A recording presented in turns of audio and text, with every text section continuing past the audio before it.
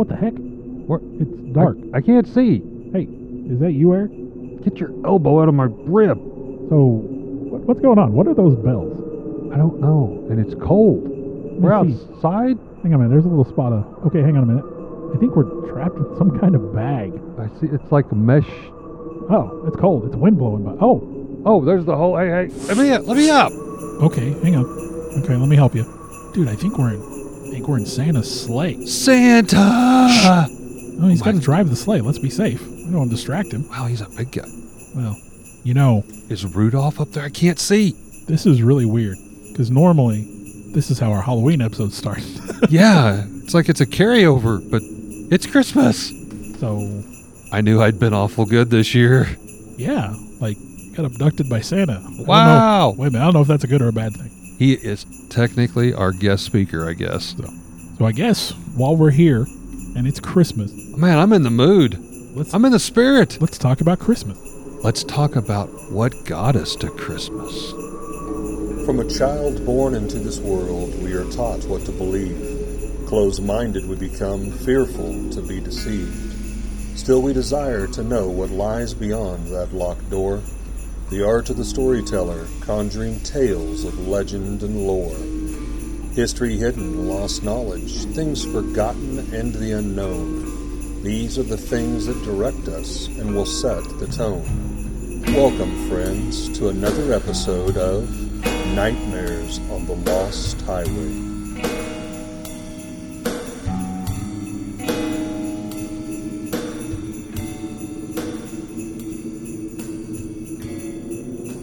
So, we've done a couple of Halloween specials over the years, and we've talked about the origins of some Halloween stuff.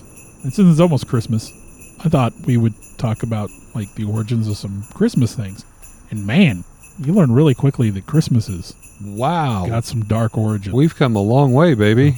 So we're not trying to pick apart religions. We're not trying to make fun of anybody. No. I do want to say, like, some of the stuff we're going to talk about tonight is a little dark at times. Yeah. So if you've got those little ones, you might want to tuck them away in bed for a Christmas morning. So I just wanted to start talking about a lot of different Christmas traditions and kind of where they came up. And then, well, I think most everybody's familiar with the biblical origins of Christmas. So we're kind of steering clear of that because everybody knows that. So even something as simple as the tradition of the Christmas tree. You know, decorated trees date back to Germany in the Middle Ages. And they brought this tradition with them to America when they arrived in the early 19th century. And New York woodsman Mark Carr is said to have opened the first Christmas tree lot in 1851. So that goes back a way. A 2019 survey indicated that 77% of U.S. homes have a Christmas tree for the holidays, with 81% of those trees being artificial, only 19% being real trees. I have a fake one. I have one of those pre-lit trees. We've done them both. I will say the live ones are really neat. They put off a nice smell, but boy, when those needles start to drop, that is a mess. Now, it is said that the first person to put lights in a tree was none other than Martin Luther. And the story goes that he was walking through the forest one night and saw the beauty of the stars shining through the branches of the trees in winter. And when he got home, he attempted to recreate that sight for his family by placing lit candles on the branches of the tree in their living room. I've got a little bit there on the trees. Again, we're going way back here in history, but did you know pagans used to put up what we would consider a Christmas tree today?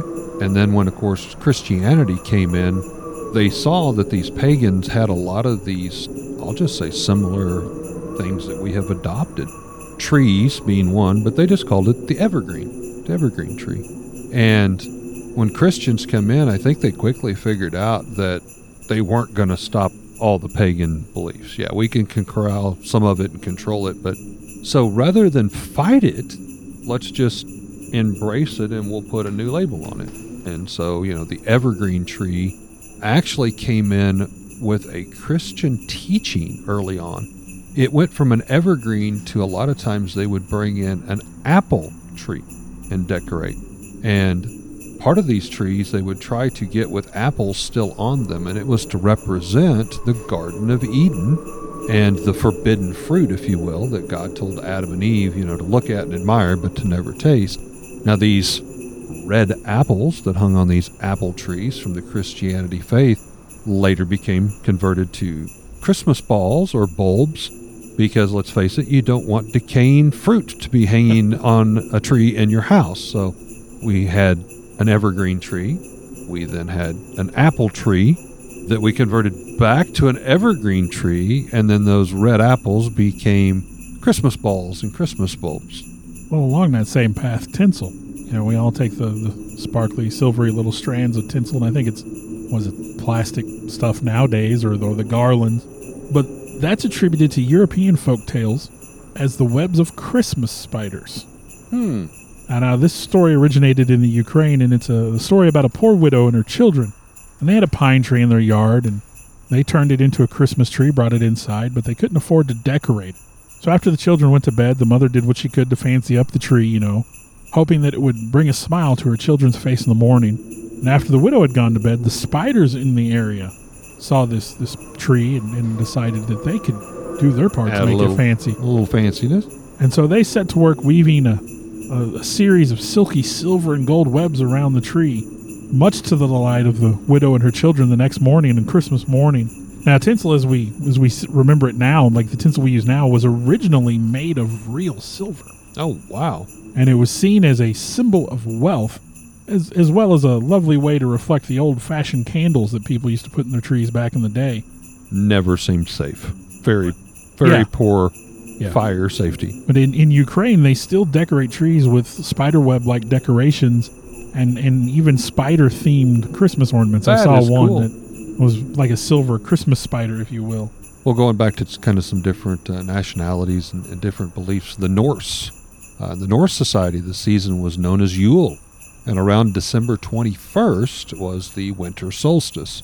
Fathers and sons would drag in evergreen trees, here we go again, into their home as a sign of life, because that tree would stay alive longer than most any others.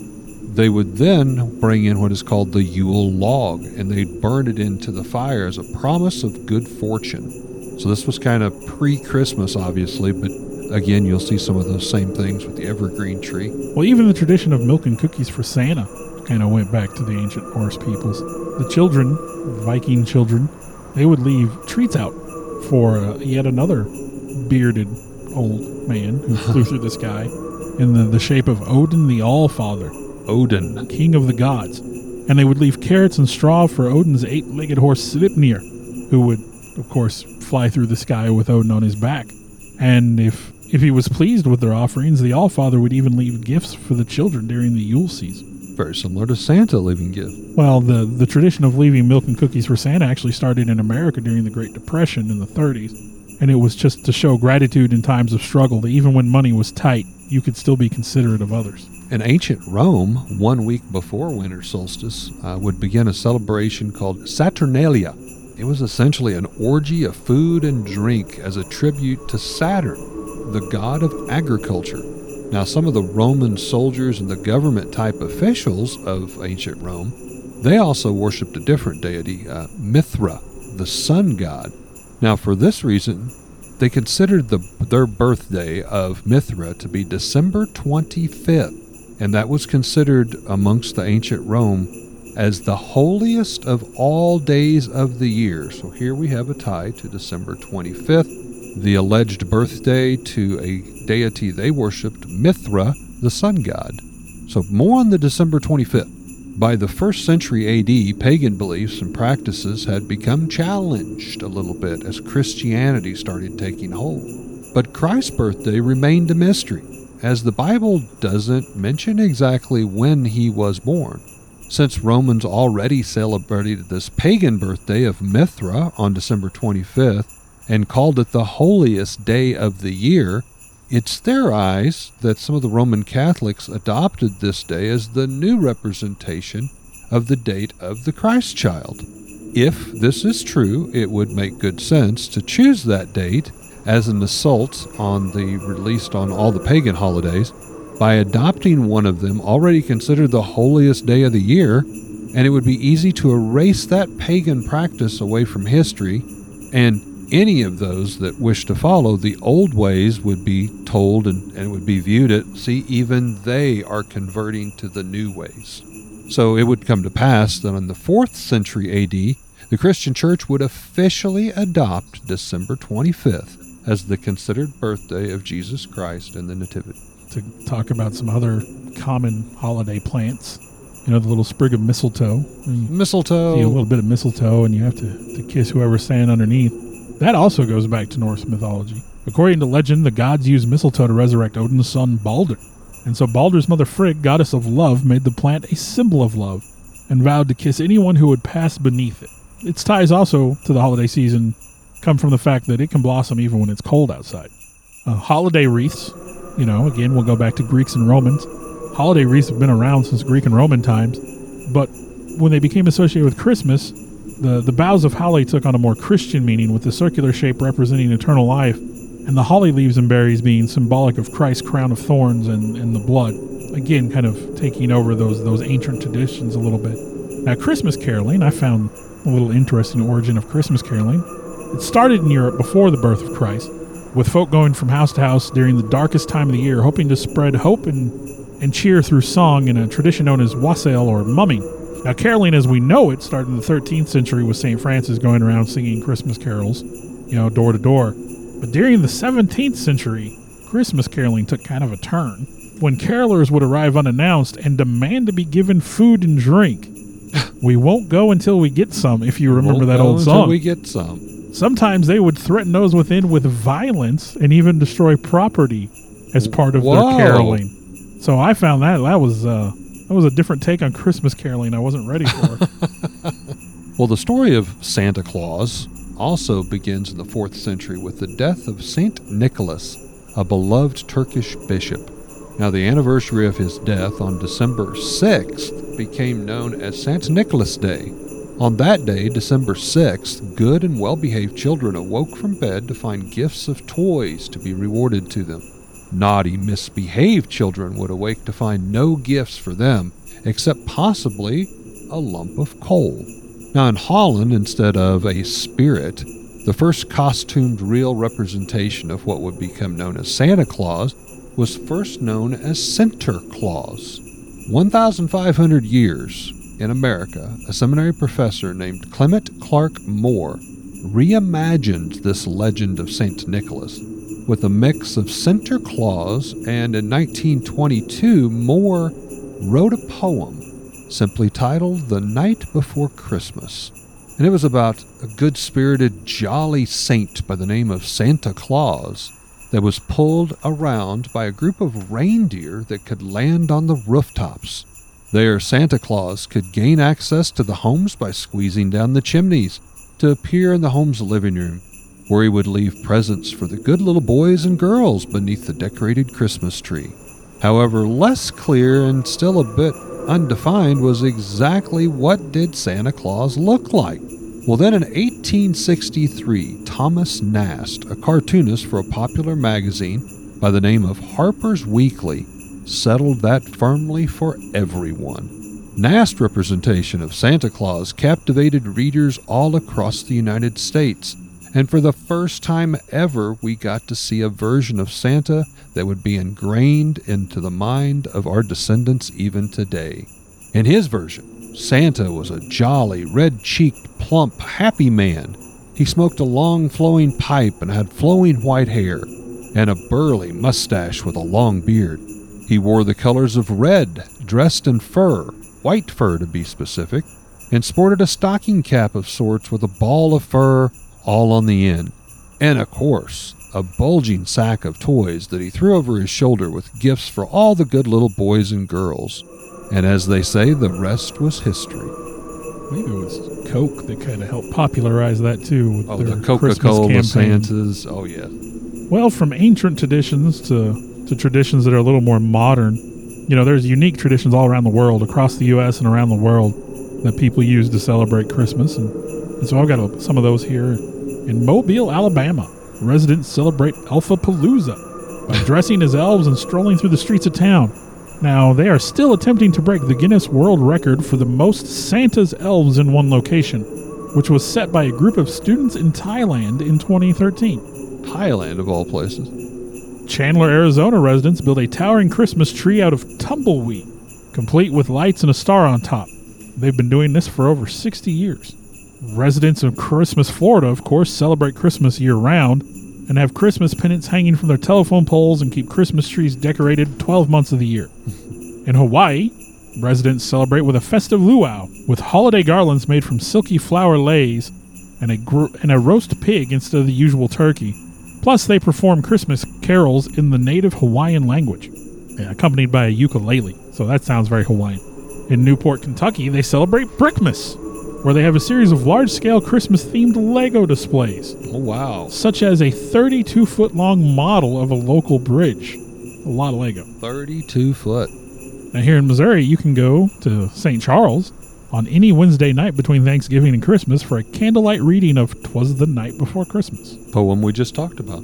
At Camden's Adventure Aquarium in New Jersey, you can watch Santa as he dives with sharks, sea turtles, and stingrays in the aquarium's 760,000-gallon Ocean Realm tank.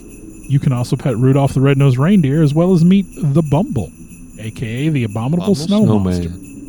In North Carolina, Santa climbs down the longest natural rock chimney of all, the famous Chimney Rock, a 315-foot rock face 25 miles southeast of Asheville.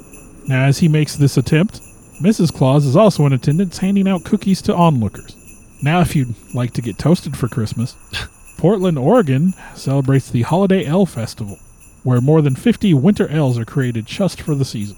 In Memphis, Tennessee, you can enjoy Christmas at Graceland. I was going to say, gotta have Elvis. Yeah. At the home of the king of rock and roll, none other than Elvis Presley, they decorate Graceland the way Elvis used to when he was alive, with hundreds of blue lights along the driveway, a life-size nativity scene, and Elvis's traditional red velvet drapes, as well as Presley family Christmas artifacts put on display.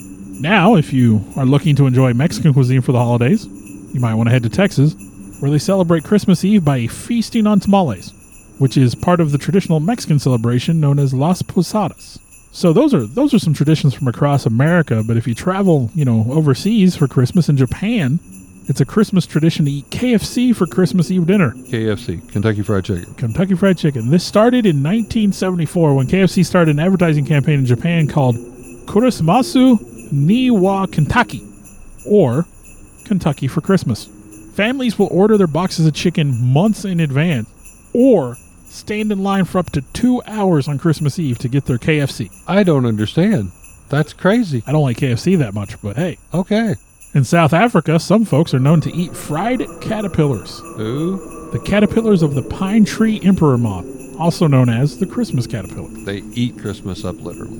In Sweden, they have the Yule goat as a symbol of Christmas, dating back to ancient pagan festivals.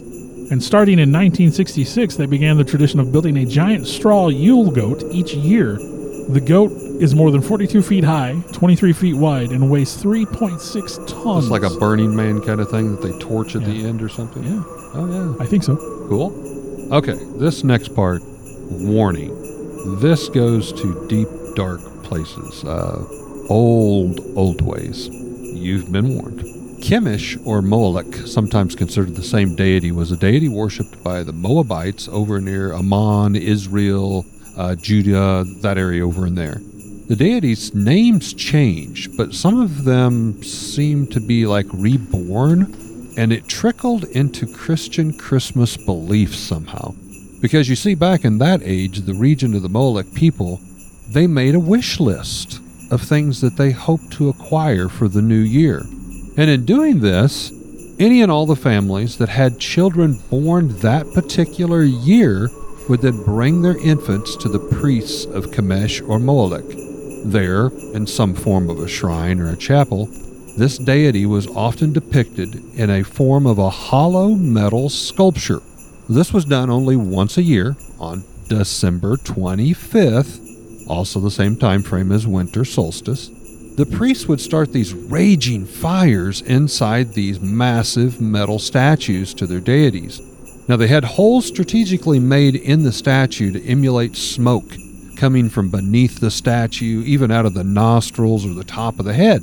Now, the families who brought their infants, born that year, would then be escorted by the priests to the statue, where the infant would be placed into the lap and arms of Molech, the statue, who, reminder, has a burning fire inside of him. Now, while the father would read aloud this wish list for the deity to hear, some of these infants rested too long in the lap and the arms of the heated statues. My goodness. Because the wish lists were too greedily written, and eventually their crying of the infant would cease. So if you were greedy, you paid a price. You paid a price with your child born that year. My goodness. That adds a whole new flavor to, hey, what's your wish list for Christmas? They literally became a sacrifice to the greedy families to appease the gods. Now, in return, this would ensure the wish list, however, was heard and would be fulfilled if your infant survived and you didn't ask for too many things. Sacrificing infants while you were reading through your wish list as they were cooked alive. That's a far cry from placing your kid on Santa's lap for a picture today. Suddenly, Wow. those frightened children's faces captured on film don't seem as near as sinister as a full-blown sacrifice. That does change the image of sitting on Santa's lap Yes. and asking for your Christmas present. Oh, and might I also add the stocking cap that Santa wears. It's almost identical to those of the statues of Rome of Mithra. You know, the one that the government and the soldiers worship on his birthday, and he was considered the holiest of days. Yeah, that's the same kind of stocking cap that Santa wears almost perfectly. But I'm not done even with that. You see, Santa, of course, keeps a list of these names of children, the good and the bad. He rewards the good with all sorts of nice gifts and punishes and shames the bad with, what was that? A lump of coal. Many believe this lump of coal is a direct tie to the fires within the statues of Molech to remind them to change their ways. It should also be pointed out that Santa is, of course, pulled around on aerial flying sleigh pulled by reindeer. Well, that's not very original either. The Roman god Mithriel, the same as mentioned, worshipped by the government officials and the soldiers, whose birthday was December 25th, was also pulled across the heavens on none other than a chariot, aka sleigh, and while not pulled by reindeer, his ride was powered by horses that galloped across the clouds. Now, even before that, in the Norse beliefs, Odin, as Bill mentioned, was pulled around, sometimes depicted on a sleigh, but by his magical horse with 8 legs. So let's take another few darker steps down the darkest hallway so far of Christmas Pass. Most entirely, Santa Claus is considered to be a large elf, and he's often accompanied or aided by his other elves, building toys and working around the clock all year long, making all those wonderful toys and gifts. Now, in the Celtic beliefs, elves are not the well-mannered, kind-hearted, or even warriors that we may relate to in today's Lord of the Rings in America. They were instead dark spirits and considered to be part of the evil Fae. Well, speaking of monstrous things associated with Christmas, I found there's a surprising number of creatures associated with Christmas. Just Christmas. Just strange holiday traditions that involve all sorts of unsavory, monstrous types. Now, of course, we talked about Krampus a long time ago, but there are tons of other Christmas creatures. The Marie Louise from Wales, and I hope I'm saying that right. Imagine it's the holiday season. You hear a knock at the door and you open it, and there you are confronted by a creature with a horse's skull, sometimes decorated with ribbon, sometimes with trinkets. That's a nice touch. Sometimes with trinkets or lights in its eye sockets, wearing a long, billowing white cloak, and it is looming over you. Now, the creature towers over you and its followers, who are usually a group of people chanting and playing music in your front yard. Usually one of those people is a leader dressed nicer than the others and carrying a stick or a whip, which I assume is meant for the other followers. Now, the Marie Louise likes to speak in rhymes while traveling door to door, inviting those inside to a battle of wits, and rewarding them with food and drink if they can solve its riddles. However, for those who lose the contest, they must allow the Marie Louise into their home and provide it with food and drink instead. The followers will also come into the home. That doesn't seem like a good idea. And yeah, some of them are very rowdy. Now, the Marie Louise travels the land between Christmas and New Year's, and there's no way of knowing when exactly you might be visited, if you are at all. Now, you have Other creatures from Iceland, Grilla, the Yule Lads, and the Yule Cat. That sounds like a bad band name.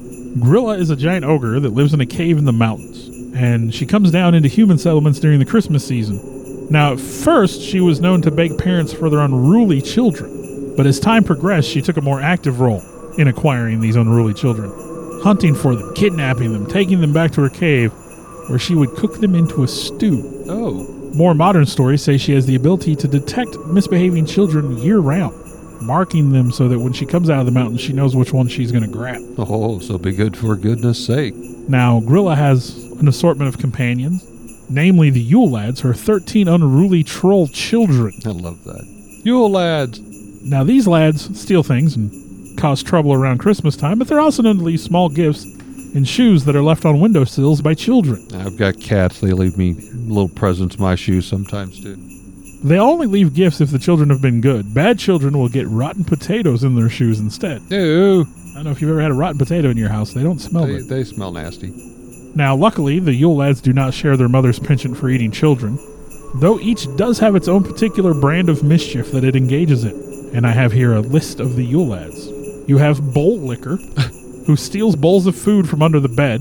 Now, that may sound weird, but in the old days, Icelanders used to sometimes store bowls of food under their bed for a midnight snack or something. I don't know what. You have Candle Beggar, who steals candles. Door Slammer, who stomps around and slams doors, keeping everyone awake. Door Sniffer, who has a huge nose and an insatiable appetite for stolen baked goods. Gullygawk, who steals foam from buckets of cow milk.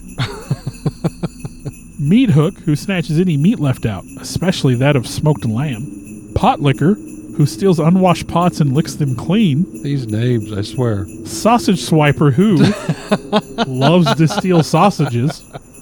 Sheepcoat Clod, who tries to suckle ewes in a farmer's sheep shed. That's just weird. And Skyr Gobbler, Skyr Gobbler, who likes to eat up the skyr, which is apparently a form of Icelandic yogurt.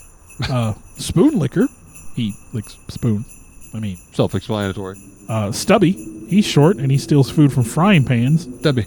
And finally, Window Peeper, who likes to creep outside windows and sometimes steal the stuff he sees there. Call the cops. We got a window licker. Now, Grilla is also accompanied by the Yule Cat. The Yule Cat is a huge, monstrous cat that roams through the town, peering into the lighted windows of children's bedrooms.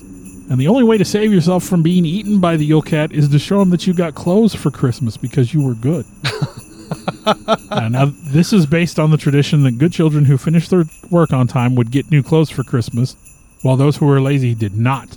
Now, if you didn't get any clothes, it was possible to leave out old clothes and just hope that the Yule Cat could not tell the difference. Bad sight. We hope. Now, some disturbing little creatures from Greece, Bulgaria, Serbia, and Turkey are the Kalakantzari. Now, these are goblins who spend most of the year living underground, actively trying to bring about the apocalypse. Pinky in the brain. Yeah. During the holidays, between Christmas and January 6th in particular, they come out into human territory to cause mischief, such as breaking into homes, urinating in plants, turning food bad, smashing furniture, just generally being unpleasant. They are described as black furry creatures with tusks and horns, and the stories do note they're usually male, and described as being, and I quote, grotesquely well endowed. Oh. Now, as servants of the devil, they fear Dobby Holy needs Water. a sock. Wow. I could resist. As servants of the devil, they fear holy water, religious symbols, and fire. Now, you might keep the Kalakantzari at bay by hanging the lower jaw of a pig behind the front door or inside the chimney, or by hanging tangled strands of flax, which causes the dim-witted creatures to stop and attempt to count each threat. Christmas werewolves? Christmas werewolves? Where do I sign up? It's a thing. I didn't know that, but I discovered it in my research. Werewolves have been part of Yuletide terror as far back as the Middle Ages. Oh my gosh. In Europe, before Christmas was even a recognized holiday, the winter solstice was as much a time for monsters as it was for people, and the creatures of the night would come out in force during the time when darkness ruled the land. According to one 15th century Swedish traveler, werewolves in Prussia, Livonia, and Lithuania held a great party on Christmas night and then raged across the land, attacking human beings. And even in America, strangely enough, in Louisiana is the story of Pierre Noël, the French culture Santa Claus, who glides through the swamps and bayous on a big flat-bottomed boat pulled by alligators with a red-nosed werewolf riding shotgun. Oh my! Christmas werewolves is a Those phrase I crazy never Cajuns. thought I'd say. I've heard of werewolves of London, but never Werewolves of of Christmas. Werewolves of Louisiana. Yeah. Well, I'm going to go back over to Europe. As we travel back, as previously mentioned, to Holland with some of the characters of Sinterklaas, as well as the 1500s Sinterklaas had a partner. He himself was the kind old soul doing good, but, what about the children that did bad? Well, they would go into his partner's realm, known as Krampus. Now, we've done a podcast on Krampus. We talked about that, so I'm not going to get into a lot, but you can't tell the history of Christmas without at least a mention of Krampus. Now, again, in Holland, this is still a pretty common belief. Santa doesn't just come out by himself, or Sinterklaas. You see one, you see the other. Some even consider them almost like brothers. One good, one bad kind of brother. But when a child was bad in the regions of Holland, he might be yanked from his bed as he slept by the ankle, kicking and screaming, and then tossed into this wicker basket or this bag belonging to Krampus. Much like the one we're inside, but we're inside a Santa's bag, so we're good shape here, Bill. But if you go back and you look at the antique images of Krampus, the earliest literally have red skin, a long tongue, horns, even a forked tail. Literally, this thing looks like a Lucifer, a small demon, an imp. It was later illustrated in art that he has more of the body of a goat with hooves like the devil, but covered more with fur rather than being in red skin. He becomes more brown, more black fur covered, looking more definitely like a goat and a humanoid-like face that stands erect and upright.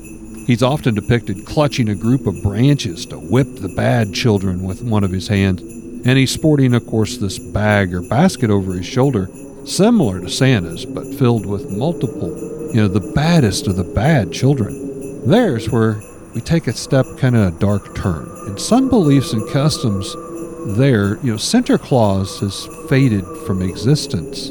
I guess it's like a way of saying most of the good is gone.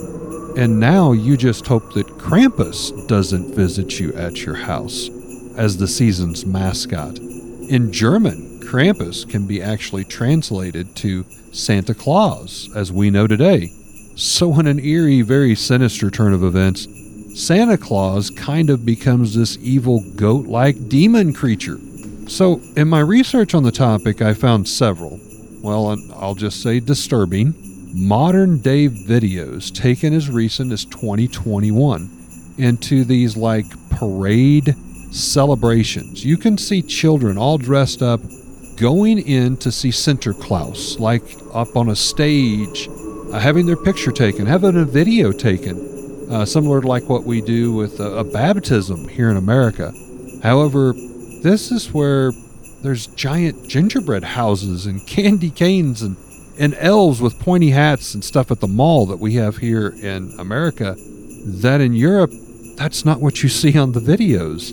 Instead, you see Sinterklaas up on the stage.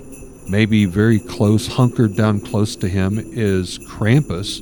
And then you see these demonic-looking, smaller versions of Krampus, if you will, that are kneeled off to the side of the stage. In one video, it appears to be taken in a church of all places.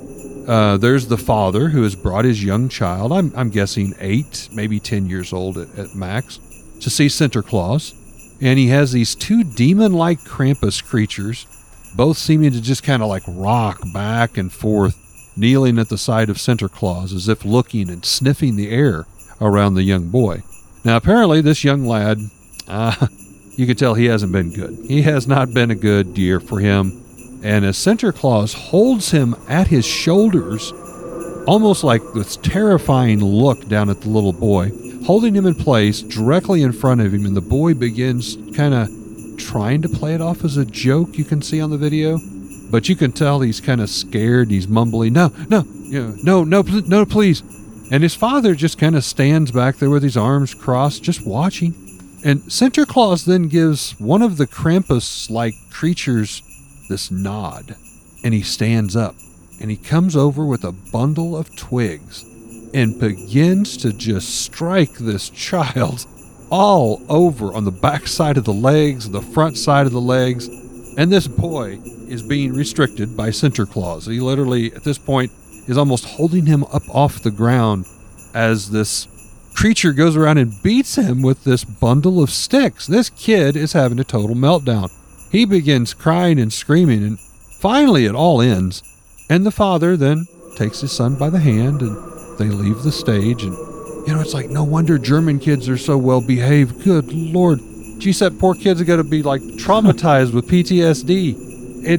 Apparently this is something, at least in some cultures, I'm sure it's a way of embarrassment to try to teach the kid, you haven't listened, you haven't done your chores, you haven't been a good boy, so, here's a little flashback of what you can expect if you don't set your ways straight. But, oh my gosh. Wow. Yeah. That's crazy. Beat your child up here on the stage and just stand there and watch. That'll learn you. That bundle of switches, does it look anything like that one there? Actually, yeah, there's kind of some little thorns and stuff on it. What's Santa doing with that? Hang on a minute. I don't think that's Santa, Eric. Do you smell that? Did he pass gas, or was that his breath? Brimstone or... Oh. Oh, wait, why is he laughing? Eric, I think we've been abducted by Krampus. Oh my gosh. What? No! No! What? No! No! Oh, well, he can go first. Yeah. Take Bill. Eric, what? Good luck, Bill.